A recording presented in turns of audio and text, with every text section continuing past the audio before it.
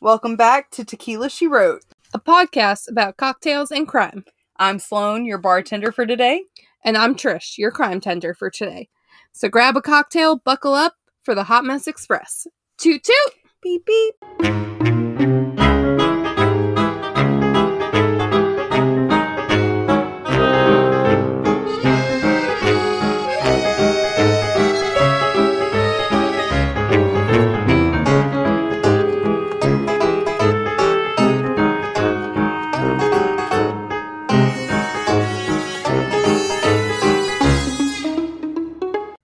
Welcome back to another round of cocktails with your bartender, Sloan.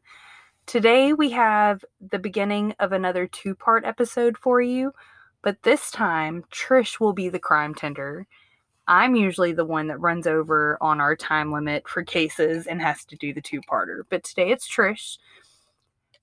But as a treat for you, for your bartending skills, I wanted to share one of my favorite, most simple ways to jazz up a cocktail, and that is by flavoring your vodka with candy. It sounds so dumb, sounds so simple, but it's really good. So today I'm going to tell you about our new favorite, and next time I will tell you about our old favorite way of flavoring vodka. Today we are making peach gummy ring vodka, and what I did was I just went to the gas station, got a small little bag of peach rings. I put it in a small mason jar, and I poured vodka until it covered up all of the peach rings. Really, this is definitely to preference. The more candy to vodka ratio, the stronger the flavor will be. But if you really just threw 3 peach rings in with 1 shot of vodka and let it sit for a day or two, this is easily done in smaller quantities. But what we did was we put it in the mason jar, just poured the vodka until it covered the peach rings, closed it up, threw it in the fridge. It's best to let it sit for 24 hours at minimum. By the time we got back to this, it was a week later, so it was even better. It was so good. So good. This is one of those things that you could literally just pour it out of the container, take a shot of it straight up. But to make it a little bit more enjoyable and make that waiting time worth it, we like to pair this with Sprite or club soda if that's your thing. And that just makes it into a cocktail instead of a shot. And it's good as is. You don't have to worry about adding any extra sweetener or anything like that. If you did want to add something extra to this peach ring vodka, I would highly suggest we did peach schnapps. Yes. And it definitely added an extra sweetness to the drink. I don't think it's necessary by any means. No. But it was like a little cherry on top, if you will. So that is my little drink tip, cocktail tip of the day today. Flavor vodka is the way to go. Next time, I cannot wait to tell you about Sour Patch Kid vodka, because that is where my heart lies. Yes. But look out for this recipe. We'll have it on all of our socials, Instagram, Twitter, Facebook, TikTok, Tequila She Wrote across the board. If you have any suggestions of cocktails that we could make with this vodka, or just any cocktail recipes in general, hit us up at tequilashewrote@gmail.com. You can also send us an email there if you have any case suggestions. And we release our episodes every Tuesday and Friday. So I think that is it for now, and we will kick you off to the case. Hope you enjoy this one. Welcome back to another case with your crime tender, Trish. Today we are talking about a case that before Gabby Petito took over the headlines, had me and Sloan and a lot of other people in the crime junkie community just enthralled, because it was the case that just kept on giving. It still is the case that keeps on giving. To this day. Yes. But we are talking about the Murdaugh family. And it, like I said, it's just a case. You can't even just pinpoint one part. You have to talk about all the things just surrounding this family. So this is going to be a two-parter. Sorry, not sorry. It's just, there's so much. Oh, we're really not sorry, because I do want to aforemention, I have been following this one specific podcast, Murdaugh Murders Podcast. They literally have She is 30-something episodes, 40-something episodes up. So the fact that we can limit this to 2 is miraculous. If you want more information, if you want to stay up to date on this case, follow this podcast. Like, I single-handedly credit this woman that mans this podcast with breaking this case wide open. Yes. Because otherwise, everybody else kept sweeping it under the rug. Meanwhile, she was behind the scenes as a lonely, not a lonely. She's like a local reporter or something, isn't she? Yes, and she started reporting on this family, and that was when everything kind of started becoming unwrapped. Yeah, it's this case, literally, once you think you get through one part, a whole new side emerges, and you're like, what? Either that or Alex Murdaugh is like, how can I try to yes. How can I try to quote unquote fix this, but I'm about to fuck shit up. Oh, he's a train wreck in himself. So all of that to say, if you find this episode, the next 2 episodes, interesting, I highly, highly, highly recommend Murdaugh Family Murders podcast on Spotify.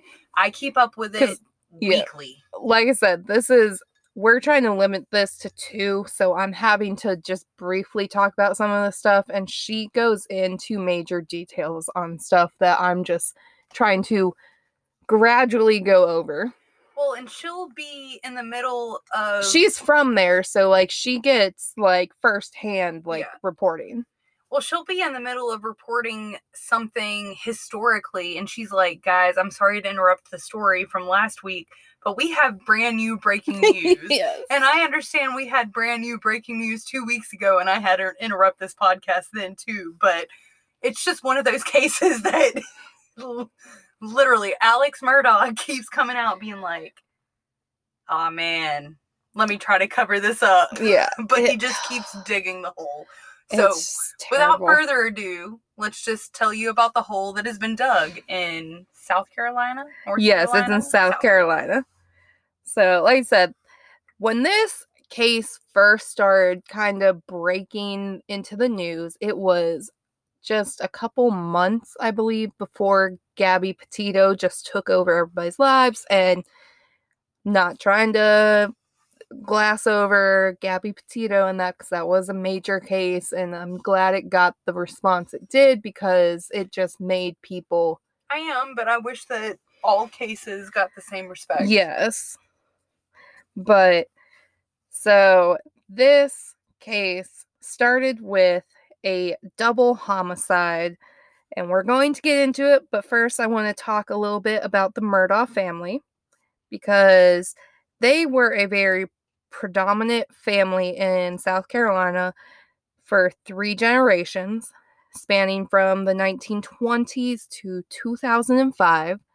They served as South Carolina 14th Circuit Solicitor, which is also basically their fancy version of saying their DA. And so this is the top prosecutor representing Beaufort, Jasper, Hampton, Allendale, and Colleton counties. Sounds good. I should have looked up how to say that last one, but I still would have forgotten. Probably. But yeah, so this is 5 different counties that this person is in charge of, and the Murdaugh family for 3 generations had covered this. Run this shit! Yes. So you can clearly say they're a dynasty. They don't like to call themselves that. They like to think of themselves as normal people. Not all. Not all dynasties are like that. Yeah. But in America, yes, they like to think of themselves as the same as the common folk. And guess what? You're not. So outside of South Carolina. Obviously, this family is pretty relatively unknown.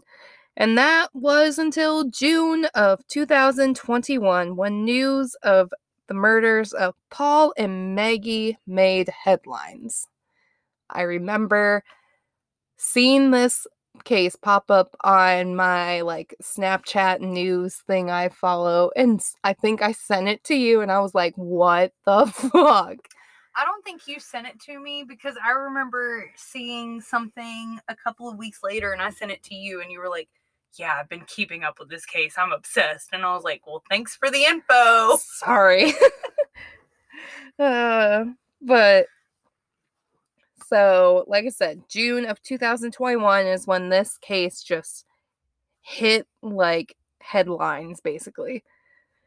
So on June 7th, prominent lawyer Alex Murdaugh called 911 to report he had found his wife Maggie and 22-year-old son Paul shot at their home in a small rural, I can never say this word. Rural. Yes. I'm a country Mississippi girl. I got you. Community of Islandton.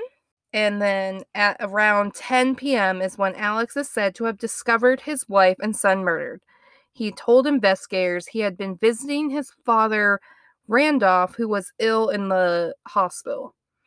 At 10:07, a 911 call is placed, and Alex is heard saying, "I need police and an ambulance immediately. My wife and child have been shot badly." And that's basically what these people go off of. He doesn't, they kind of go into it. They're like, well, do they have a pulse? Or are they breathing? And he's like, no, they're gone.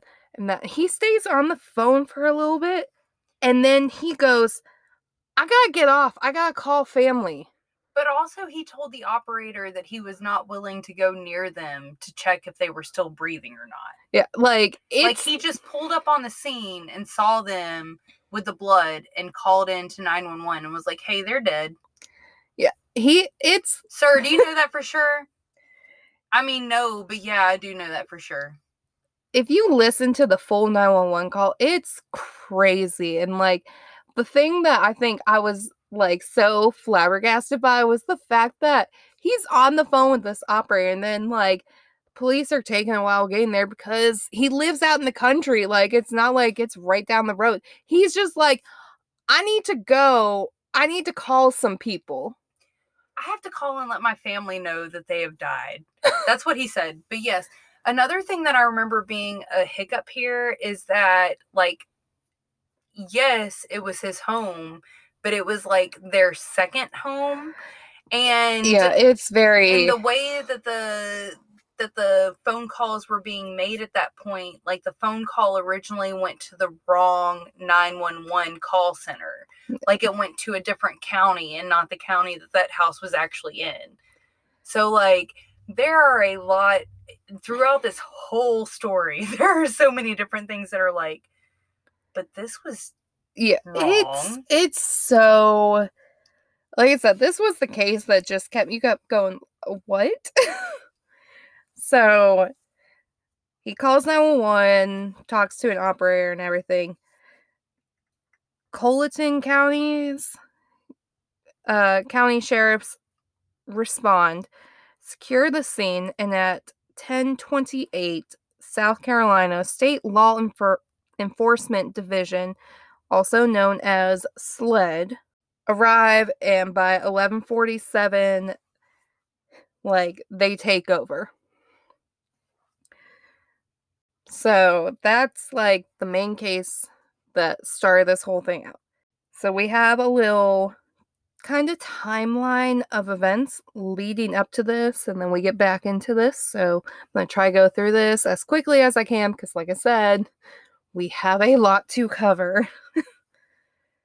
So June 8th is when you have the identities of Paul and Maggie confirmed, and it's referred to as a double homicide by authorities of the state, and they say that there is no threat to the public. Meanwhile, they have nobody in custody. They don't know. They're just saying, don't worry about this. Yeah. It's rich folk. June 11th, there's a graveside service held for Paul and Maggie.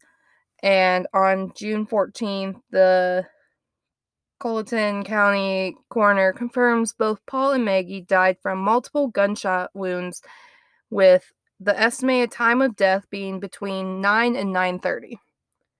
So he arrived around 10. So if it was at 9, they'd been gone for an hour. If it was 9:30, they'd only been gone for like 30 minutes. So here's my thing. If it was 9:30, you had to have passed somebody. You would think. But you arrived so soon. Yeah. Within the time frame. It's just crazy. June 16th, SLED creates a 24-hour dedicated tip line. And on June 17th, Alex's brother Randy and John appear on an exclusive interview with ABC News where they plead to the public for information. They said that they don't know if the family had any enemies and that Paul had received threats. And we'll get into why Paul had received threats. On June 20th... Because he's a little shithead. He is. Spoiler alert.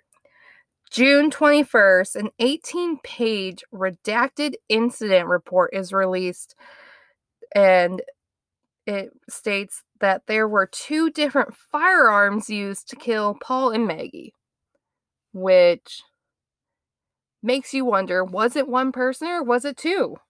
We have no idea. Like, to this day, I don't remember anything coming out saying that they have it, that they died at the same time. Oh, yeah, we still don't have answers for this, and I feel like that is mostly because they're trying to keep it under wraps, because this is still this is still under investigation, like, and it's all very fishy. There's so much. Yeah. Like, you can go down rabbit hole after rabbit hole with this whole thing, because I have. I mean, I have and I'll to. take you down all the rabbit holes. I mean, I have to. So, yeah. So you have them finally releasing that Paul and Maggie were killed with 2 different guns. Paul had been shot multiple times with a shotgun, while Maggie, who was 52 at the time, was killed with a semi-automatic rifle. So, like, you have a shotgun for one and a rifle for the other. I feel like a shotgun is a much more bloody way to die, I guess. Because usually the gunshot wounds have a higher impact and a rifle is like a very quick shot. Yeah. So whoever killed them, I feel like, whether it was a revenge killing or like a cover-up thing, they wanted Paul to suffer. And Maggie just maybe was in the wrong place at the wrong time. Or they just wanted a quick death for her. I don't know. Yeah. It's very... Both are fair conclusions to jump to. Yes. So that is kind of like the timeline for like that part. We do get a little more information, but I want to jump into why Paul had received death threats. Or why I believe Paul had received death threats. I'm sure you can probably look into them and you can see why. So you have Paul and Maggie's death in the news, and reporters start doing what they always do. They start digging in to the past and trying to pull up stuff and everything, and so are the police. But, you know, the police don't make it public unless they absolutely have to. They think it's going to lead somewhere. Mm-hmm. But reporters and that are gonna put it out there because that's what's going to sell. That's what's going to get people interested. That's the headline. Yes. So we find out that this isn't really Paul's first run-in with tragedy of any kind. So you have their deaths in the news, and then we find out that Paul had been facing 3 felony counts of boating under the influence charges concerning the accidental death of 19-year-old Mallory Beach. Yep. So this was what, a year before, 2 years before? This was I'm getting there. Okay. This was in 2019 that this happened. So in February, in February 2019, Paul allegedly, they like to use the word allegedly, right? Even though it's not very allegedly, was driving this boat. I mean, on paper, it's very allegedly. Yes. But if you talk all to certain first-hand people, accounts say no, he was driving. Yes. Paul was driving his family's boat, and he crashed it into a bridge, and Mallory got ejected from the boat and went missing for, like, I think it's like 8 days, but like, they got into this accident. She got ejected. Paul is only 19 at the time of this accident. And we'll get into the details, and I want you to remember, he is 19. Mm-hmm. But a rich boy, 19. Yes. So, like I said, the boat he was driving belonged to his father, Alex. There was an ongoing civil suit also filed by Mallory's mother against the Murdaugh family after all this, and against some of the local establishments that are involved in this whole thing. You have this small town that this family is in, and I don't know if you all grew up in small towns, but I grew up in a small town. You know everybody's business. You know when people are of age and not, and even if you're not sure, you can look at an ID and say, that's not you. You at least know, if you don't know the person specifically, you know the family. Yes. This boy pulled up and the ID said Murdaugh. Yes. Murdaugh. So Murdaugh. It's really weird. It's literally the last name. I've Murdaugh. heard it said it both ways. So, like I said, this is a small town. So you think no matter what, people are going to know if this kid's using a fake ID. And if you have morals, you're going to say, that's not you. I can't sell you alcohol. Because he is a Murdaugh. Sorry, I'm allergic to bullshit. Because he is a Murdaugh, they pretty much went, all right, cool. Here's your alcohol. So you have, okay, again, my notes jump around just because, like, literally places I was watching a 2020 special, and then I was like also researching, so my notes are everywhere, so I'm trying to piece them together, and I do apologize. So you have this accident in February of 2019 where Mallory was ejected. She ultimately does end up dying. Like, when they discover her, she is dead. She got ejected into the water.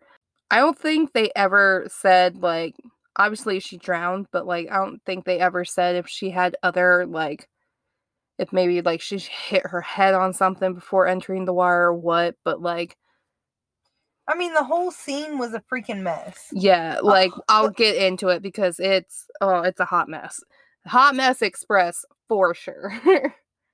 But so you have this, and basically, like, they were drinking. He is 19. He's driving this boat, and they crash. She gets ejected. Well, this isn't the only death that is linked to Paul or the Murdaugh family. The thing about Stephen's death is it's ultimately ruled as a hit and run. But you have his car found up the road, and it has run out of gas. He is only about 6 miles from his home. And they want you to believe that he got out of his car and started walking down the middle of the road to like either walk home or find help. At first, police thought Stephen's death was a homicide and cited head wounds that appeared to be gunshots. However, the autopsy ruled his death to be a result of pedestrian vehicle collision. And the thing that is so weird about that is you would think if he got hit by a car, especially because they like to say that the head wounds was him getting hit by a mirror. They like to say that it was a semi-truck or like an 18-wheeler or something like that went by and his head clipped the mirror. I'm not buying it. Yeah. So here's the thing. No debris was found around his body. Right. If a mirror hit him, something would have come off. Like paint on his body, a piece of the mirror. Yes. Something. So there's no debris. Stephen still has his shoes on, which usually when you're hit by a car or anything, the force of it's going to knock your shoes off of your feet. My mom and my aunt and my brother and my cousin were in a car wreck one time, and they were inside the car, and my brother's shoes flew up through the windshield. Yeah, like there's no debris. He still has his shoes on. He is found in the middle of the road. Also, Stephen had his phone. He is 6 miles from home. He has his phone. So they're trying to say that he was walking in the middle of the road, hit by some mirror of like a semi-truck. Still has his shoes on that, but that's what killed him. He didn't try to call anybody. That's what killed him. Stephen's mother obviously is very skeptical of all these reports and that because he's 6 miles from home. He could have very easily have called someone for help. So no one's ever been criminally charged with with Stephen's death, but Paul is like a main suspect. They've also thrown out Buster, his older brother's name, but they're pretty sure it was Paul because Stephen was a gay man, an out gay man in a small southern town, so he had a huge target on his back. And if you're gonna attack someone, wouldn't you think someone with a very prominent name who doesn't think they're gonna get caught or picked up by police is going to go after said gay man? Yes, but also in the back of my mind this whole time I've been like, and I also think I remember some high school students saying this too, but I feel like maybe Baxter had a relationship with Stephen. Because why else would you specifically target this one man? Yeah. And there were some high school students that graduated with Baxter that with Buster that had like rumblings of. Yeah, it's just, this is like the first case that kind of starts putting like a tarnish on the sons of the Murdaugh family. There's another case I'm going to get into in part 2 that I think is the kind of first rumblings of a Murdaugh family. But this was like part 1. Oh, this was definitely like under wraps until everything started coming out. And then you found out about the boating accident. So we have these 2 prior incidents that have happened. So now, along with Paul and Maggie's death, SLED is also looking into these other 2 incidents.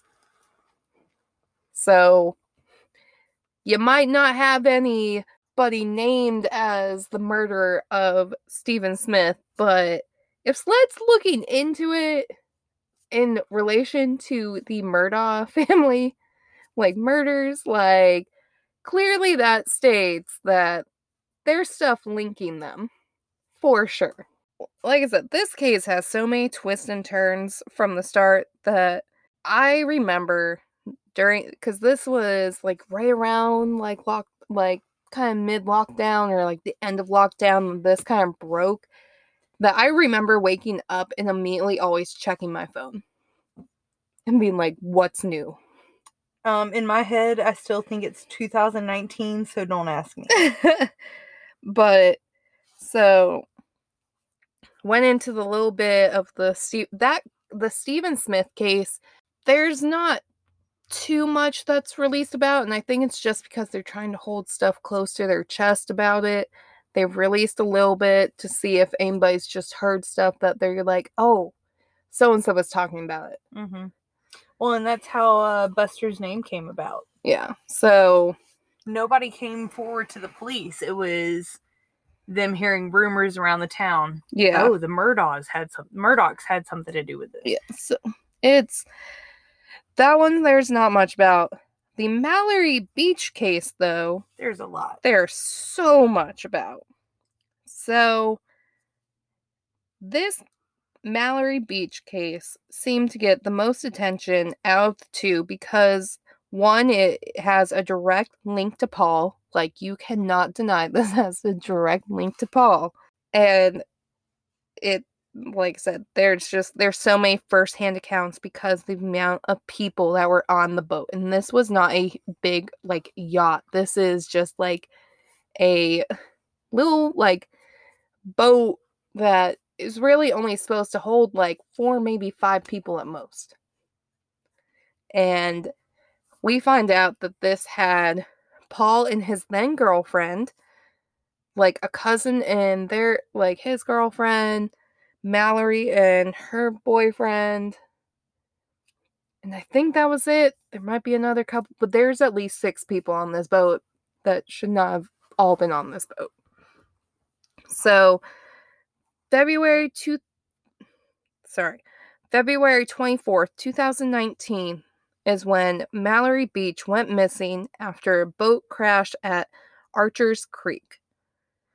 You have photos from the scene that show damage to the boat, bloodstains, and numerous containers of beer. Again, this is a bunch of 19, 18-year-olds, maybe 20. So on February 23rd, Mallory and her boyfriend Anthony Cook planned to spend Saturday night at a house party and oyster roast. They were with their friends Connor Cook, who was Anthony's cousin, and his girlfriend Miley Altman. And they first meet up at what is referred to as Murdaugh Island, which was the river property owned by their friend Paul, like his family. So, like I said, you have the rural, like, spread that is where Paul and Maggie were killed, and then you have this riverside property that they also own. So, Paul and his then girlfriend, Morgan Doherty, I don't know, were going to the party as well. So they all decided they were just going to meet up at Paul's family and, like, just kind of go from there, take the boat, whatnot, because the place they were going to is pretty much accessible by boat only. Like, there's maybe one road, but it takes forever. It's much faster to go by boat.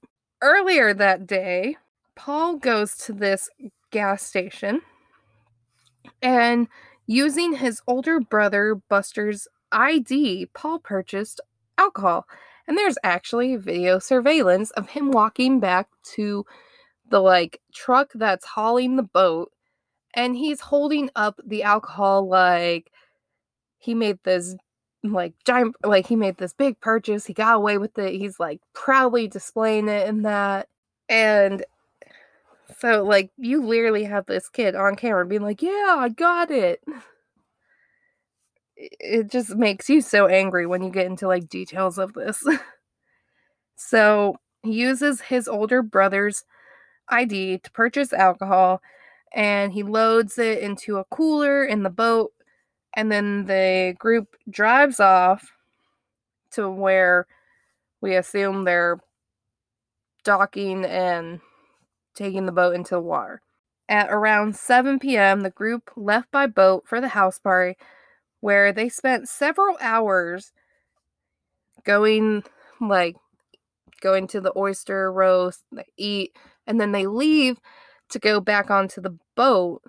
But they don't take it out. They just walk over to the boat where their alcohol is, and they're drinking, and there's adults there. They're witnessing this. They're not saying anything. They all know what's happening. Yes. They're just all whatever. And at around midnight, they all leave the party. So you have these underage kids that have been drinking, and these adults just let them leave. So, like I said, around midnight, they leave the party to go on the boat again, and Paul insists that he is driving, and they go to a bar in downtown Beaufort. And records show at around 12:45, the group docks, and Paul and Connor went inside the waterfront bar and took 2 rounds of shots. It was a very quick 2 rounds, too. Both of them used a fake ID to get in, and the rest of the group just kind of waited outside, waiting for them to return. Around 1 a.m., they head back to the boat where Paul is intoxicated and acting very rash around the others. There's video surveillance of them walking. Paul is, kind of stumbling and, swaying, and that you can clearly tell just by video footage. He is not in the right state to be driving. What you also see on this video footage is a very sweet moment between Mallory and Anthony. Yeah, I was making sure I get the right name. Mallory and Anthony, they're holding hands and just kind of joking with each other, and it's very sweet. It's very sweet last moments together, on video. At around 1:15, the group is seen boarding the boat and taking off. And according to Miley, some of the group started arguing, and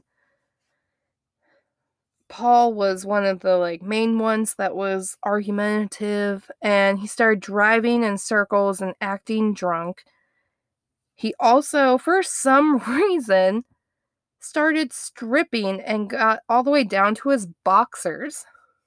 I mean, it's not an unknown reason. I'm sure you get to it. Yeah, I mean, apparently this is how he acted when he was drunk. He had a different, they call it an alter ego when he drank. I forget what name they said it was, but I was I want to say it's something like Bruce or something like that. I don't know. But as somebody who has a drunk alternate personality, I totally buy into this. However, mine is way more adorable.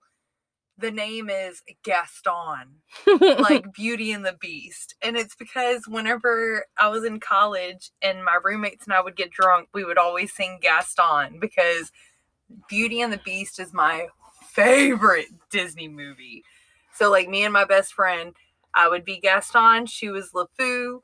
So it was just a thing. And it became, every time I would get drunk, they would call me Gaston. And it was a thing. So I get the drunk alternate personality. 1000%. I get it. But whenever you were talking about him going up to the bar, taking the shots, and you could clearly tell that it was not him, at that point, I wanted to be yeah, because it was Bruce or whatever the name. It's not him. It is a teenager whose brain is still developing, drunk out of his fucking mind. Yeah. And doesn't know how to handle it. It's just it's crazy.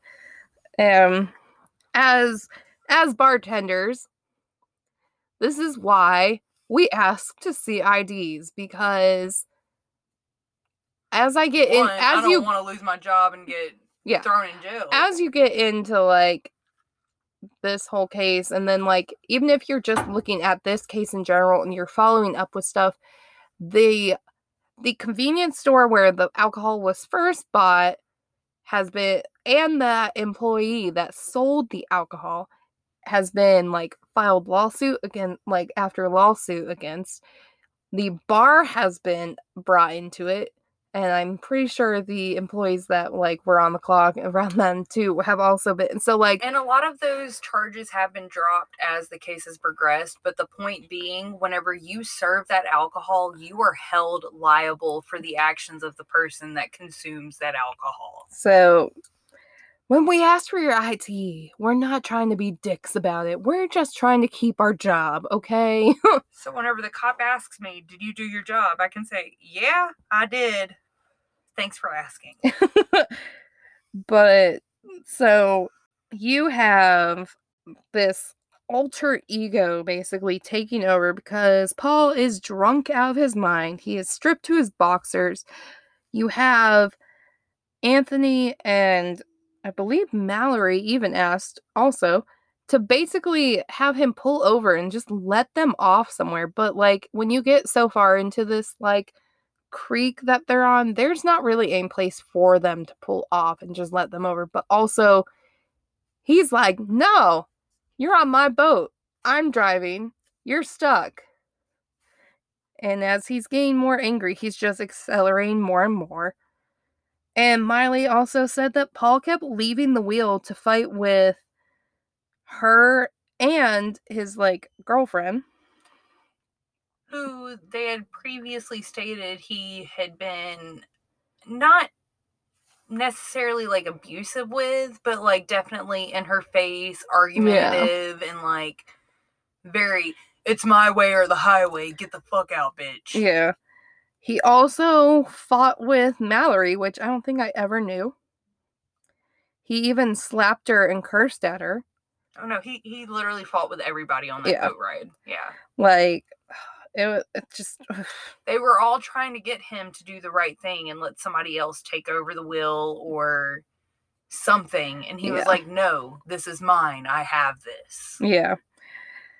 And then at 2:20 a.m., the boat then crashed into Archer's Creek Bridge. It didn't actually crash into the bridge itself. It hit like one of those like kind of barrier things that they have. The structure that holds it up in the middle, right? No, they're like the way this bridge was, like, yes, you do have the stuff that's holding up the middle, but they had like little like protector things in the water to try to like basically make it so that if anything was going to crash, it might hit that before it actually hits the bridge itself. So, like, they hit this little structure, and that's when all hell breaks loose because Mallory is immediately ejected into the water. When you get into, like, where everybody was, she was apparently sitting on her boyfriend's lap. So you hit this structure, you're not even on anything that you can like really grab onto or whatnot. You're holding on to somebody. So she goes flying. He also went into the water and they basically all kind of get their whereabouts and whatnot. And all of a sudden they realize Mallory's missing. And they immediately all start yelling, "Call 911." And Connor is the one that is like the first one to really get through. And you just hear him begging for help. It's not even his girlfriend, but he's like, basically like, there's an accident. Someone got ejected. We can't find them. Please come help. Please send help. When first responders arrived, they immediately began searching for Mallory. And Beaufort County Deputy Sheriff Stephen Domino was one of the first responders to arrive, and he found Anthony pacing and very distressed. I mean, obviously, his girlfriend's missing. He got him to sit in his patrol car, and basically, this is all caught on, like, surveillance from, like, body cam footage and, like, the police cam footage and that, and all of a sudden, Paul comes walking up from, like, the water and that, and Anthony sees red because Paul is smiling and just kind of laughing, joking around and that. And like I said, he sees red because he knows that this man is why his girlfriend is missing. Like, there is video footage of him being like, keep that fucker away from me. He's why my girlfriend's gone.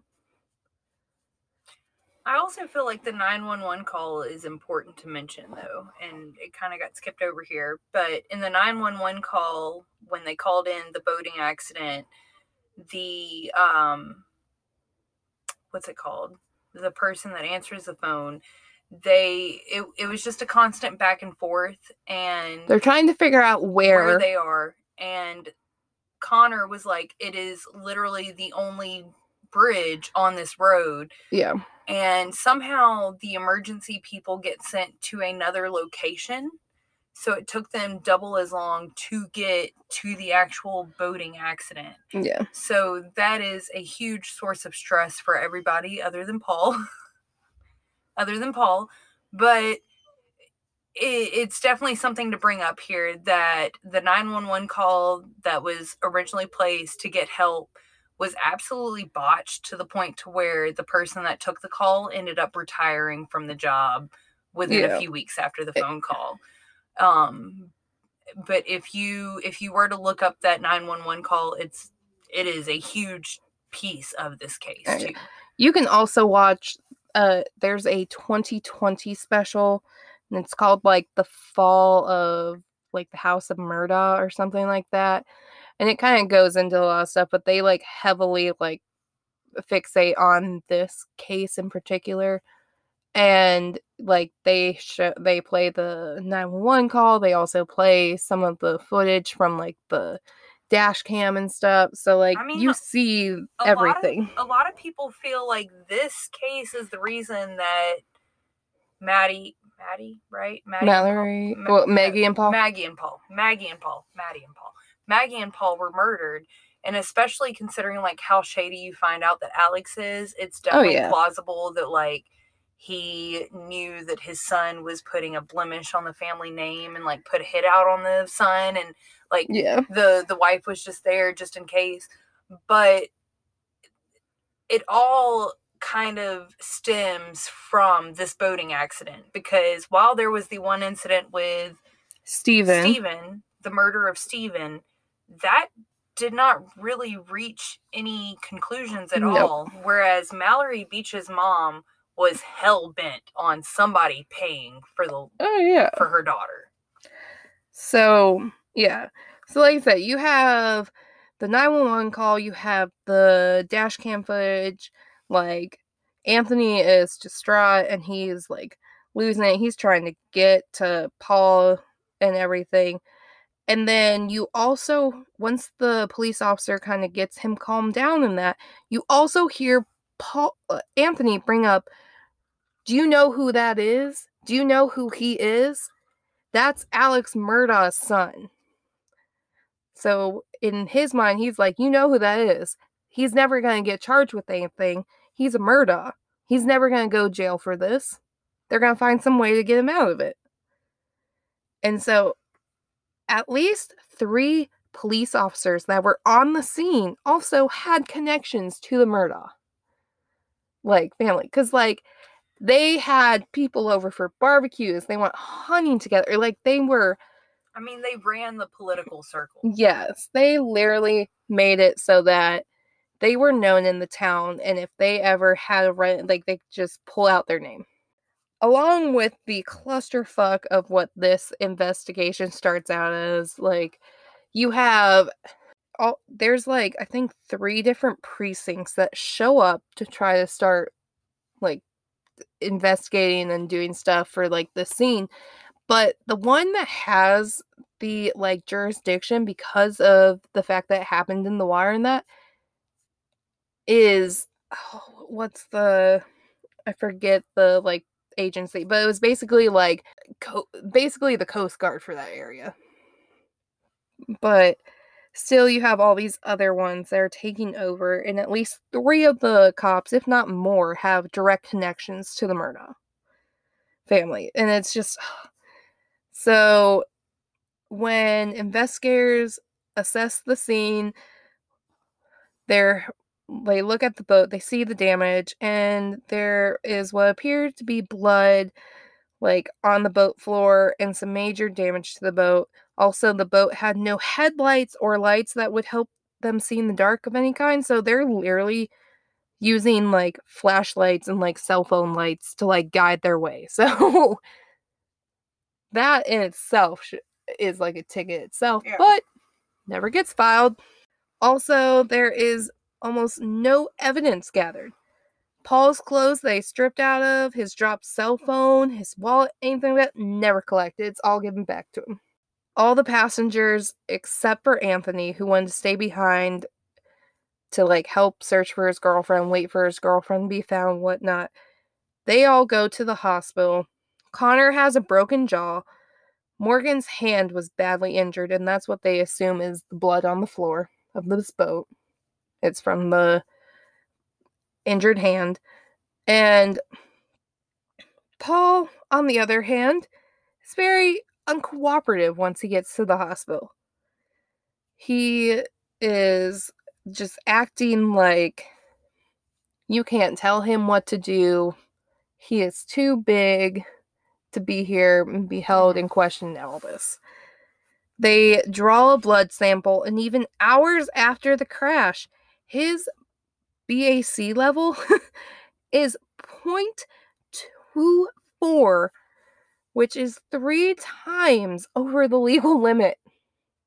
Well, yeah, he took 2 shots at the bar. And he'd been drinking on it. He'd been drinking the whole day. So his blood alcohol level is through the roof, and he's underage. So when officers tried to finally question Paul, his father and grandfather walk in and immediately stop questioning. They're like, we're his representatives. You will not talk to him. You will talk to us. They don't know anything about the situation other than the fact that their son and grandson has been in this accident. Yeah. They don't know details. They don't know anything, but they immediately squash all, Paul's side of the story. Hospital staff also witnessed Alex Murdaugh going from room to room attempting to talk to the survivors, and basically is reportedly overheard saying on the phone, "She's gone, don't worry." He's a great guy. We just so dismissive. Yeah. Paul was never given a sobriety test, but police did ask if they could give Connor one instead. Just not the driver, just someone who happened to be kind of up where he was, by Paul. Yeah. But it doesn't matter about Paul. We're going to just try to pin this on somebody else. So they ask if they can give Connor one. He didn't take one. And that's kind of where the investigation shifts to look at Connor instead of Paul, because we can't prosecute a Murdaugh. Why would we do that? So you have Connor, who, as first accounts are coming out, they try to say that anytime Paul would leave, Connor would just kind of stay up at the wheel and try and make sure the boat was staying straight and still guiding along. So I think that's why police were like, oh, you touched the wheel? Let me give you a sobriety test. But not Paul. Yeah. So like I said, Paul's never given one. Connor denies having one given to him. And the investigation immediately starts shifting over to looking at Connor instead. So Paul is able to go home that night with his family from the hospital. Tell me any case you know of that lets someone that is either the owner or operator of a vehicle of any sort that is involved in a death or possible death, where they let these people just go home. They don't even go to a station or they go home. Yeah. I can't think of any off the top of my head. I'm sure it's happened, but I'm like, sure I could come up with some by the next episode. but like, it's just like he gets to go home. He doesn't even stay in police custody. He goes home. Yeah. Investigators spent 8 days searching for Mallory, and on March 3rd, 2 volunteers found her body 5 miles down the river from the boat crash. A month later, her family filed a wrongful death suit against the Murdaughs, and on April 18th, 2019, on what would have been Mallory's 20th birthday, Paul was indicted and charged with 3 felony counts of boating under the influence, including causing the death of Mallory Beach and seriously injuring 2 other passengers. He pled not guilty to all charges and was out on bond awaiting trial. And then on June 4th, 2021, a court ordered mediation for the wrongful death lawsuit failed, which made the case bound for trial. And then on June 7th is when Paul is found dead. So then you get back to our timeline, and you have, unlike the investigation into the double homicide and these 2 other deaths that are linked. And on June 25th, the Murdaugh family announced a $100,000 reward for information leading to an arrest in the double homicide. I'm just like, I think you need to look into your family for that information. Yep. On July 7th, attorneys representing Connor Cook file a petition alleging law enforcement tried to shift the blame from Paul to Connor. No duh. I think anybody could see that. Mm-hmm. And then on August 6th, the South Carolina Attorney General's office drops all charges against Paul Murdaugh in the death of Mallory Beach due to his own death. So this family is never going to get any sort of direct answers, like not justice for like again like for like Paul killing him, but that's why now we have so many separate lawsuits, because at least they can go after like the convenience store and the bar and that to get some sort of justice for what happened. So like I said, there's no justice for Mallory, there's still no justice for Stephen, and we're left with just all these like unanswered questions for these 4 different murders. And it kind of goes quiet for a little bit, like the news stops really reporting about it because of Gabby Petito breaking into like her missing persons case and all that, breaking in, and people aren't as invested in trying to learn more about, like, it's still being researched, but it's not as widely publicized. Mm-hmm. And then we get into something that kind of brings it back in, but we're going to jump into that into the part 2 of our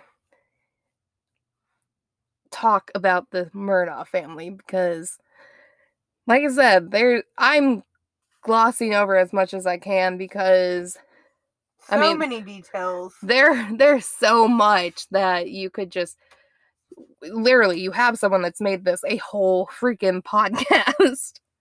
It's, if you want details, you definitely need to go listen, because she'll go into so much more, and there's stuff that I'm sure she's been able to find that is just not reported in other news articles. Well, 2020 even brought her in to be like their informative source for that episode. Yeah, so if you watch that episode, you will see my girl being interviewed. Yeah, it's on camera. Like I said, so like this first part, I wanted to focus on a little bit of Paul and Maggie's, but also getting into Paul's kind of past discretions and stuff, and kind of the first little blemishes on the Murdaugh family. But in part 2, we're going to learn all about Alex and his little first blemish on the family. First known blemish? Yes. Yep. So, hope you enjoyed this, and I think we're going to kick you off to the last call, and be sure to tune in on part 2. Welcome back to another last call with your bartender, Sloan. I just have two lighthearted news stories to bring up the mood after that case. So, my first one is, if you did not know, we both know, but February 22nd is National Margarita Day, right? Right. Yes. So this year, Margarita Day fell on 2/22 of 22. On Taco Tuesday. On Taco Tuesday. Your girl Trish and I, we went out. We went for margaritas and Mexican. We always go on Mondays because that's our recording day and it's Mexican Monday. We both, that's the day that we both have off pretty much every week. Every week. Not true for Valentine's Day this year because Valentine's Day was on a Monday. But every week we have Monday off. So we go to Mexican, we have margaritas, and then we come home and we record this joyous occasion for y'all. Last week, we went on Tuesday instead because it was Margarita Tuesday and it was Margarita Day, National Margarita Day. Yes. But my story that I have for you today is my soul sister, I guess. There was a baby that was born at 2:22 a.m. on 2/22/22, the National Margarita Baby. So, anyways, I just thought that was pretty cool that there was somebody born at 2:22 on 2/22/22/22, 22/22/22. It's a lot of twos. That's a whole lot of twos. I'm all about lucky numbers, so that baby will have a good life, I hope. My other story, because this episode, whenever we look at our schedule, we kind of try to do themes as far as seasons and whatnot. So on our schedule, we have these episodes marked as St. Patrick's Day because it's after Mardi Gras, but it's not quite St. Patrick's Day. So on that note, random, but wanted to explain my thought process here. But a Canadian couple's dog gave birth to a rare green puppy. I feel like that's St. Patrick's Day appropriate. And now we're back full circle altogether. But in Nova Scotia, a couple whose 3-year-old bulldog gave birth to a litter of 8 dogs. They said they immediately noticed something unusual about one of the newborns. Her fur was dyed green.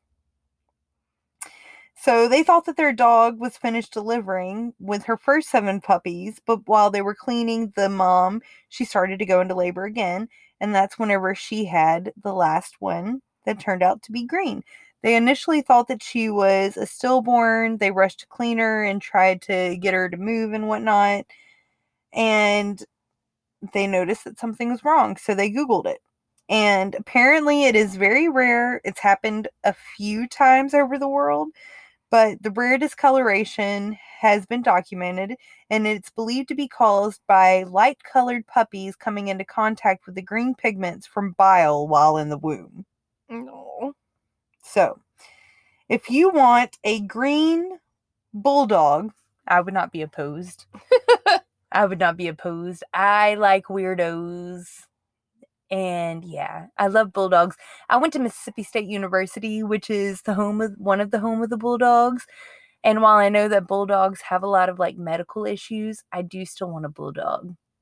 Yeah, they're cute. So I would take the green bulldog, but I thought it was a cute little story. And those were 2 little lighthearted, quick things to wrap up today's case. It was a little heavy, but we're going to get a little heavier in the next episode. Yes. But I hope you enjoyed this case. If you did, let us know on social media. You can also, give us a rating, leave us a comment, send us an email.